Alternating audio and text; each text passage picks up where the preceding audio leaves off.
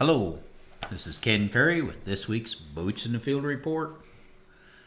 Start out with the crop report. I was on the road last week, traveled out to northwest Ohio.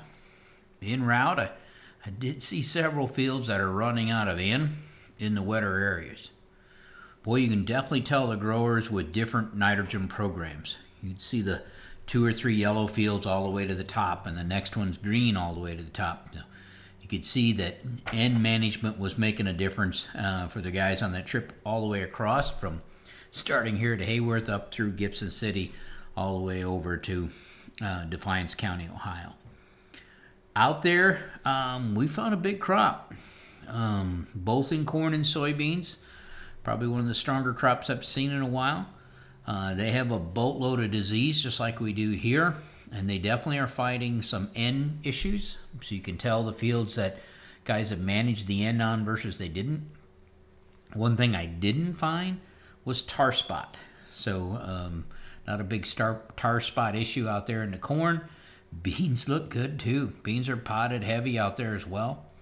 You know, the one thing they need out there to bring this puppy home is they're going to need 1, maybe 2 more rains. Starting to get some pretty good sized cracks.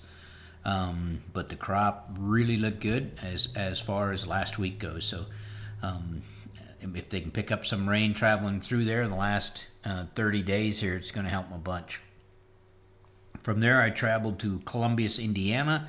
So went down through Indianapolis and south. Again, that whole trip saw a lot of good-looking crops. When we were at a field day down there, get out in the field and see, again, a lot of disease, no tar spot, but a boatload of southern rust, which is, again, a southern disease that we're fighting this year. But again, didn't see any tar spot, did see a lot of good-looking corn and beans down there as well.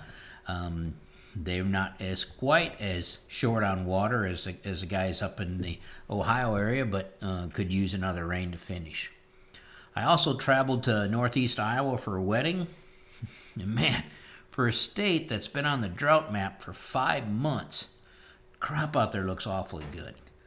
And you can see some areas, especially around Highway 20 and 18 there, where the corn is burning on the side hills and the light ground. They're running into some stress. But boy, I expect to see a lot more stress than I did. That rain has got to be coming in a pretty timely fashion to hold that together. I do see on the weather map today, and Thomas showed it to me, the area that's probably the driest that we drove through as I'm putting this podcast together was getting some pretty significant wind and potential rain. So I hope the damage from the wind is limited and the rain is plenty for you guys up there. But I am impressed with how much corn and beans I saw based on the amount of water that you guys have received up there. Here locally, some of the things are really starting to change. Disease pressure is bringing some of these cornfields to their knees and quick. Fields that were green and rocking along only 7 days ago have lost their color and ears are hanging. There's a lot of disease out there, but tar spot is the one that has really exploded. Past 3 weeks, I've been baffled. I couldn't see much difference between what we sprayed and what's not sprayed when it came to tar spot. I do believe that is now changing. Areas that we're finding in fields where the airplane couldn't get to due to obstructions are now starting to show up. And while we still have tar spot out in the field, the unsprayed areas are flat out exploding with tar spot where we have the heavy pressure, and they're bringing that corn to a halt. This tar spot's bringing enough stress that the grain fill is now on a fast track. And remember, when we stress corn in the reproductive stages, we speed things up. Unfortunately, we shorten kernel depth. Now, along with the mixture of disease pressure out there in the corn, from GLS to northern leaf blight to southern rust, the tar spot in many fields is putting enough pressure on it that now we're also starting to see the anthracnose top kill. So that anthracnose top kill is when those top 2 leaves die, and the corn plant normally should die from the bottom up, but you'll start to see the top 2 leaves in the field that are dead, and the middle of the plant is still green. Now, we don't have a fungicide for that top kill, and it usually shows up when the plant's under stress. So when we spray a fungicide, it usually helps prevent it or slow it down to where it doesn't become a yield-affecting disease. I do believe we're going to see some big numbers out of our fungicide plots, and we'll probably find out that some of these fields should have been sprayed twice, especially those fields that got sprayed early. How much yield loss we're going to look at is going to be tied to where that ear development was when the plant started to shut down and make a run for that finish line. I do believe our later planted D hybrids, those that get a lot of their horsepower from depth, will have the most to lose.